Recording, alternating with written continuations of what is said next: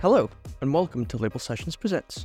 Label Sessions is a global platform that connects you to the best advice for the most interesting people, whether you want advice, mentoring, or ideas. I'm Josh Nixon, content producer for Label Sessions, and in this episode, Maxine Mackie, also of Label Sessions, talks to Manuel Maqueda. Manuel is a leader of many organizations including Bionomia, Viento, and most recently, Super, all focused on driving people, companies, and organizations to find value and impact by radically changing how they think about sustainability. His life's mission is the integration of a vibrant, natural world with human progress. Let's hear more from Manuel. Hi Manuel, thank you so much for joining us today. So we know you at Label Sessions as an expert, innovator, and also teacher committed to restoring the balance of living systems.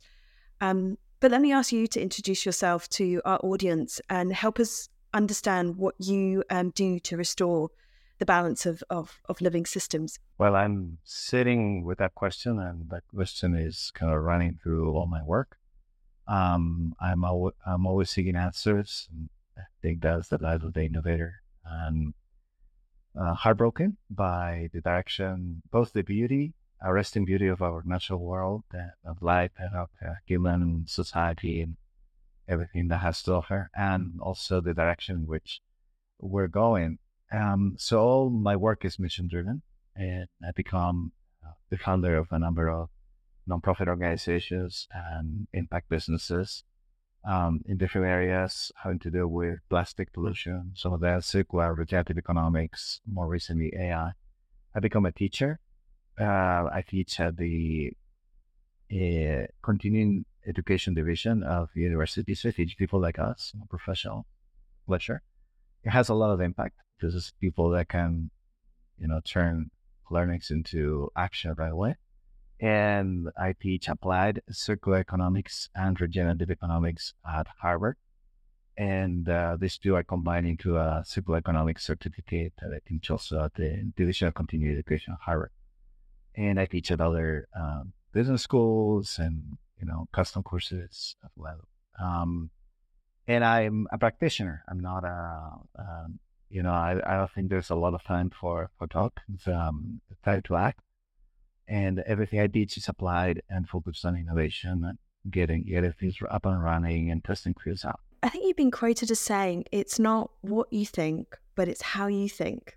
Could you tell us a bit more about that? Yes, through my work looking at emerging environmental issues and how society reacted to them. Also, being a teacher, you get to look kind of under the hood of a lot of people's minds, not all people, leaders. And I come to realize that a lot of the trouble we have in what we call sustainability have to do with the ways we think. It's kind of the operating system. So of our thought, and that's why the economy is also interesting to me, because that's the operating system of our society in a way, and one is a reflective of the other, and there's things kind of hardwired into that way of thinking that make sustainability complicated for us. It's a new challenge. We got from tribe-minded creatures that hunted and gathered to having a globalized society with a huge impact on our environment. And now we have to become a planetary civilization, fostering a stewardship of natural resources and living in a radical alliance with living systems, etc. That's really alien. So yes, a lot of the sustainability thinking puts a focus on the what, and I think it's the how, and we hear this every day, like, oh, meat is terrible, tofu is wonderful, oh, whatever, or electric cars are great, and the other cars are terrible. And it's really, when you look at it in a holistic perspective, using systems thinking, is really how you convey, how you find nutrition for people, how you take people from point A to point B, and ultimately it becomes, an innovation challenge, not so much effectiveness challenge. It's not about making our economy a bit less damaging or a bit more efficient. It's about hacking that operating system so it becomes effective. So you're a very interesting thought leader for Label Sessions for many reasons, but I wanted to surface something you mentioned earlier about your approach and invite you to share a bit more on it. You mentioned some of the companies that you've founded, and I think it's very much around your approach to restoring the balance in living systems and living sustainably, but it's very much alongside and integrated with human progress, like using AI and machine learning.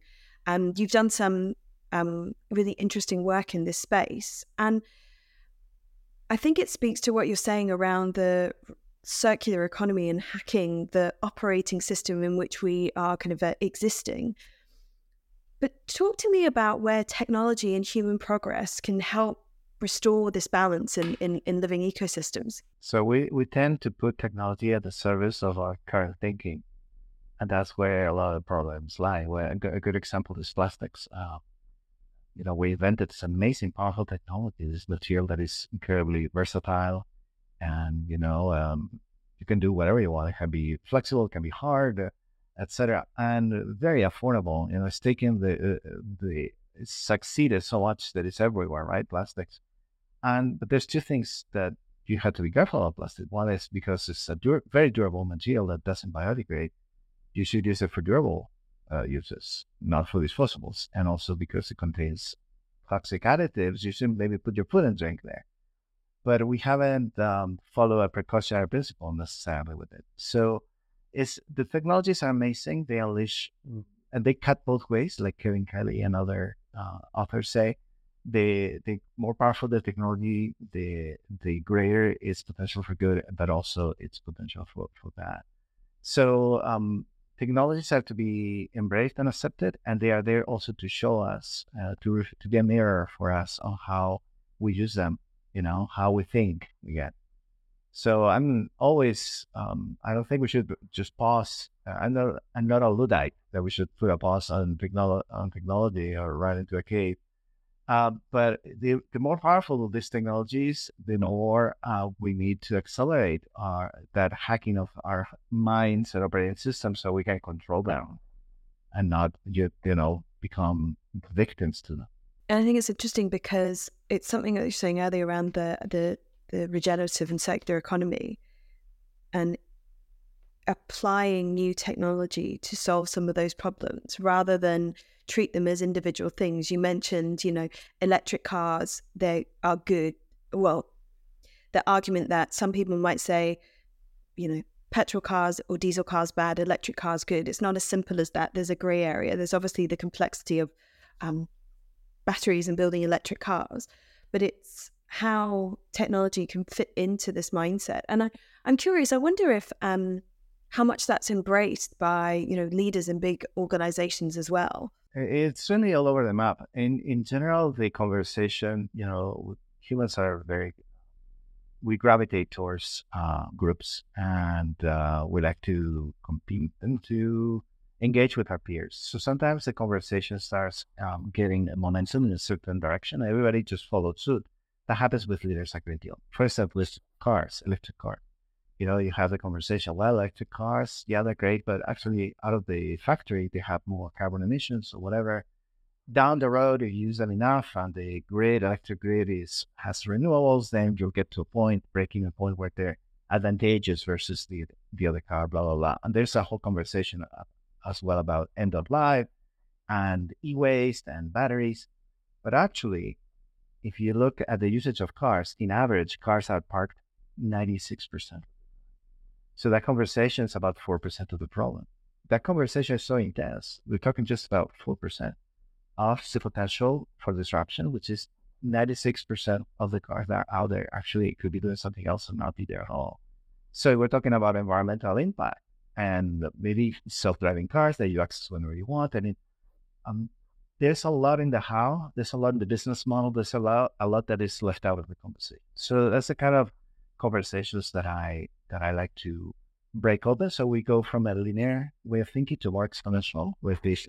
And that's, I think, where not that many leaders go there, and they miss out on having that more systemic, exponential and lateral coaching that may radically shift their mindsets. You mentioned some of the courses that you teach, say at Harvard Business School around the circular regenerative economy, but really focus on the applied elements. Could you share with us a few of the insights and lessons you share with those that you teach? Yeah, well, it's actually Harvard, the University, Harvard Business School, and it's just a small, there's a bunch of Harvard is huge. But yeah, I don't teach at the business school. I wish I did, but a lot of my students are actually business people. So some of the insights I share with them. First, one big insight is, well, just said it. It's not what, it's how we think, and it's not what we do. Also, there's some of my students come to my courses with what I call the app mentality, meaning that they want to put my course in their brain, like you would download an app into your phone. They come to ingest the course, and it's like, okay, so you're coming here to stick some concepts into your brain, then move on to something else. Well, that's not what this class is going to do. We're going to put a focus on the questions, not on the answers, because if you don't ask the right questions, then doesn't matter how good your answer is. It's never going to be the right answer. So that's kind of a more meta insight. Then in terms of more specific stuff, one is to pay attention to the material footprint, not only the carbon footprint. Look at all 9 planetary boundaries as areas for both concern and also opportunity. This of which climate change is just one of 9.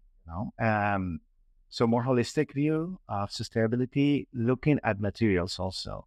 Half of the carbon emissions are not caused by energy, are not caused by transportation. Even if we were able to decarbonize transport and energy tomorrow, we would have half of the emissions still, because those are connected to the material consumption in our world. So there's a big elephant in the room for most people that take my courses. Like, oh wow, we've been talking, everybody in COP 26, 27, or whatever it is, are talking about just half of the pie. Wow.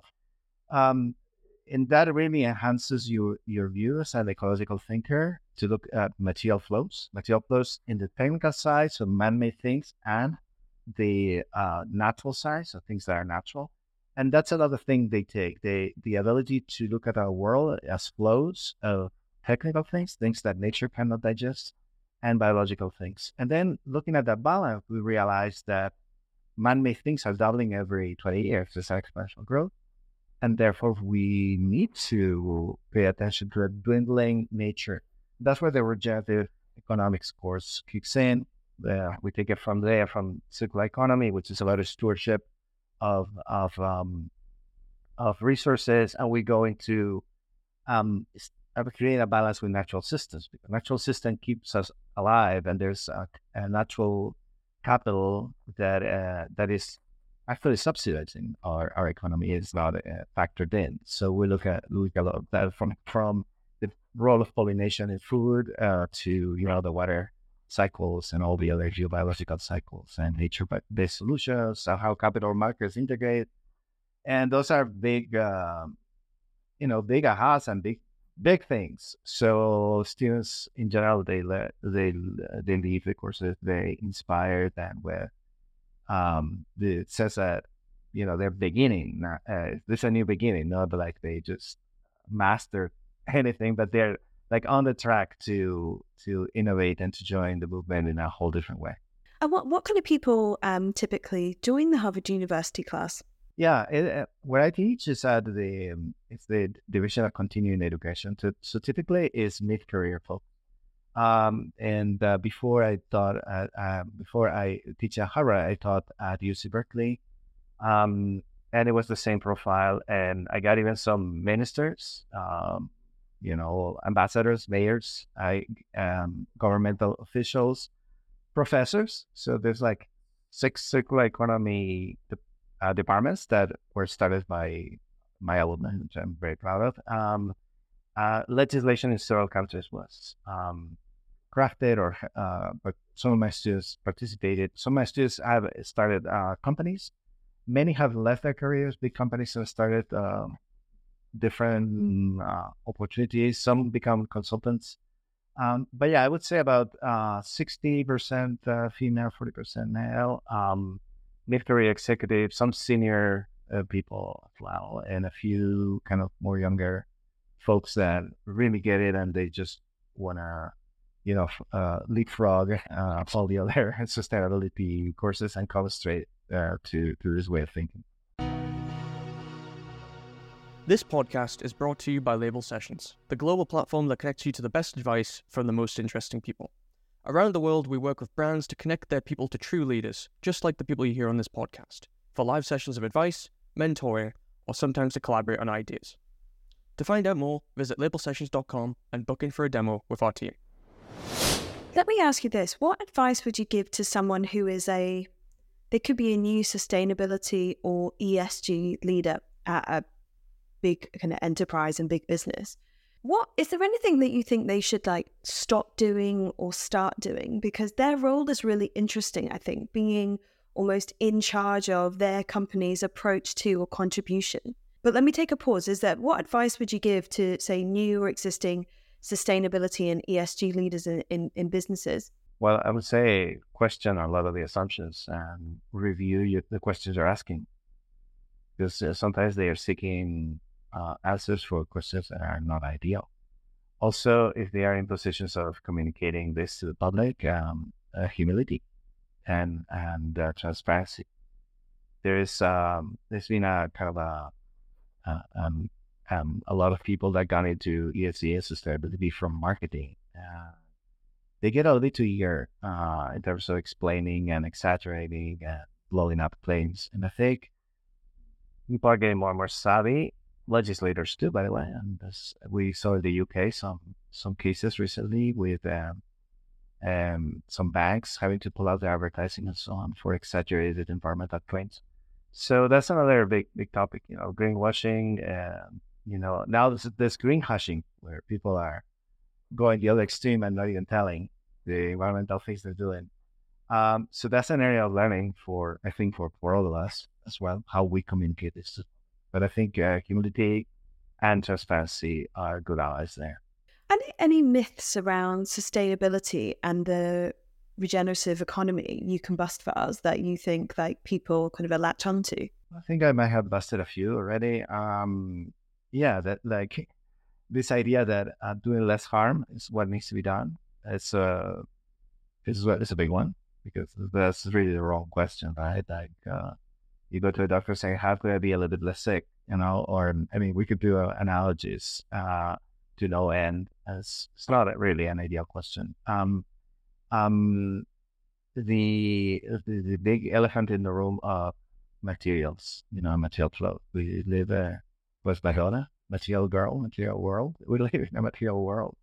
And this materials flow through the economy. They have a footprint, they have value, they have embedded energy, embedded carbon, embedded labor, everything. And that's really the work, is to steward those materials as well, not only focus on what comes out of the tailpipe of cars and ships and whatnot. So that's another big one. Pay attention to that. Another myth, for instance, is that the circular economy is the economy of recycling, the recycling economy. No, actually, recycling is the least valuable strategy in the circular economy. Why? Because we only recover atoms and molecules.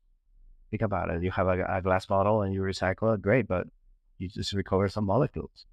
All the design, the labor, the shipping, everything else, all the rest of the value is gone. So 80% of the value of the circular economy, 80% of the environmental impact of anything is in the design phase. So going upstream is very important. So all those are big ahas and big mind blown moment for a lot of people that take these courses, because there's so much focus on precisely the opposite. Let me hold on to that thought for a moment around that mind blown moment for others, because I think you've done a huge amount to drive the elimination of single-use plastics and to teach others about the regenerative economy. And really, I had a sense that you've dedicated your life to this and to these goals. But I imagine it's not always been easy. And I'm curious how you've kind of cultivated your own resilience in these environments, because plenty of people have a mind-blown moment. And then it's about, how do we translate that into a way of living differently and embracing this new knowledge? Because when you were talking earlier about when you're teaching people, it feels like a bit, excuse the analogy, but everyone sees this tip of the iceberg and you're really just showing them an underwater telescope to really see the depths of things. But I imagine for you, working in these environments for, many years and dedicating your career to it, you've had to, cultivate your resilience. Do you have any advice for others working in this space who want to make a change that come up against what feels like brick walls? Because I think resiliency in this space is interesting to explore. It's something I mentioned in my courses. I ask everybody to connect with their why, what they think in the course, what they care about these things, and go deeper and deeper and deeper into that why. And that gets really personal, really specific, and hold on to that, because resilience is a problem, and we're all very anxious, so that's scared, and so that's angry, and all kinds of feelings come to us while we see the way all of us, we cannot point the finger to somebody. Like, all of us have built this amazing society with all the advantages that it has, but also the potential, dangers that it has. So that's a very insightful and powerful question. It's one of the questions of our age. Eco-anxiety is a thing. I hold Ask Me Anything sessions on Zoom periodically for my students and alumni. And when I started these, I thought people would come and ask questions about, whatever, technical or things or assignments or whatever. But consistently, people want reassurance and want help in building that resilience. My wife is a eco-anxiety facilitator, and I had some teachers that I had helped me, just use the energy that comes from connecting deeply with what's happening in the world, not shut it down, but not being birthed by it, not being just, it's like high power energy that can fuel your work, but can also burn you. So that's a skill that takes some practice and some inner work. I would recommend the work of Joanna Macy, who talks about that quite a bit, given a historical context as well for the moment we're living in. Some people call it the Great Turning, some people call it the Anthropocene. That helps us well ground ourselves in those challenges, and spend some time in nature as well. Spend some time, connecting to the source, so that we can restore ourselves and find the sanity and find the strength necessary to continue this work with humility, with compassion for ourselves and for others, and with the resilience that is necessary to make it a life choice and a career. I think that's very, very sound advice. Thank you. We've talked a bit earlier around the advice for people, say, leading sustainability and ESG agendas at their organizations. But I wanted to just take a moment to think about, what about everybody else? So people, most people are working, most people have a job, they might be self-employed or work in an organization. Do you have any thoughts on, or advice, or a perspective to share with, everybody's kind of a people and their individual contribution, not just somebody that's kind of leading this field, but for people just part of an organization, what they can do? Yeah, we're talking about our own power, right? The power that we really have is to change ourselves.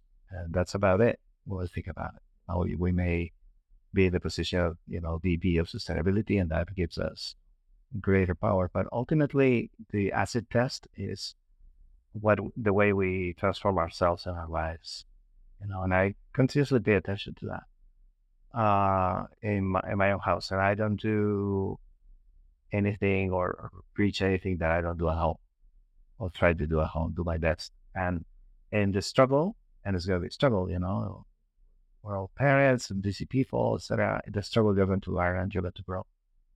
And it's amazing also the ripple that are sent into the world from doing the small things. Like trying to live, for instance, buy used everything, much as I can, buy secondhand everything, and also avoid single-use plastics.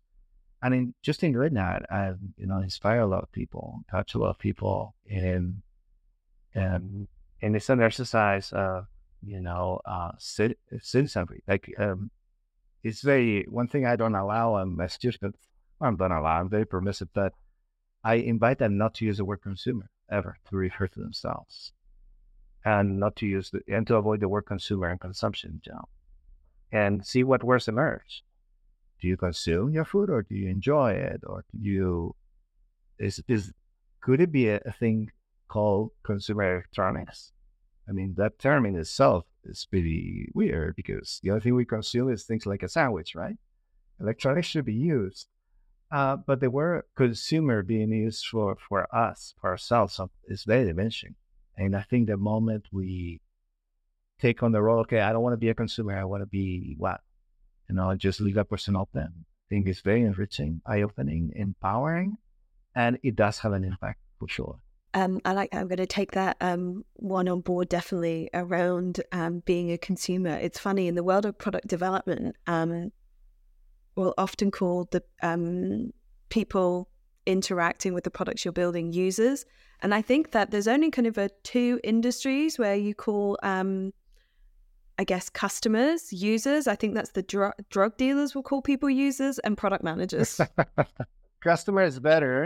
It explains that there's an exchange of value, right? Like an exchange of value. Consumer, it's just like, wow. I don't know. It conjures up all kinds of negative images for me. The same for me in users and product management. What does the user want? It's like, let's call them something else. But anyway, I understand you're writing a book right now, yes. The Meaning Economy. Indeed. Yes. Well, it's this way of thinking that I'm describing, and the hacking, in addition to hack the operating system of our society and of the economy. Ultimately, it's about changing the way we think. We're always going to reflect back to our brains and to our beliefs and worldviews and so on. And yeah, it's a work in progress. Can't wait to get it out.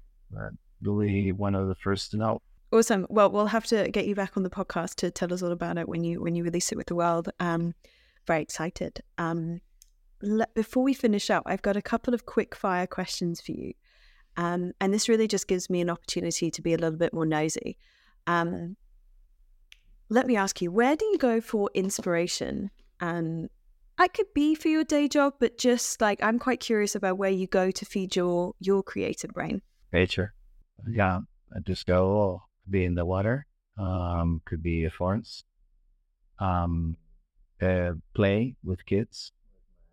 I have twins. I'm 6 years old. So it just that's the places where I go. Please describe your desk for our audience. Are you super tidy, Manuel? What's your desk like? It looks like there was a tsunami and then an earthquake after that. I'm glad I asked that.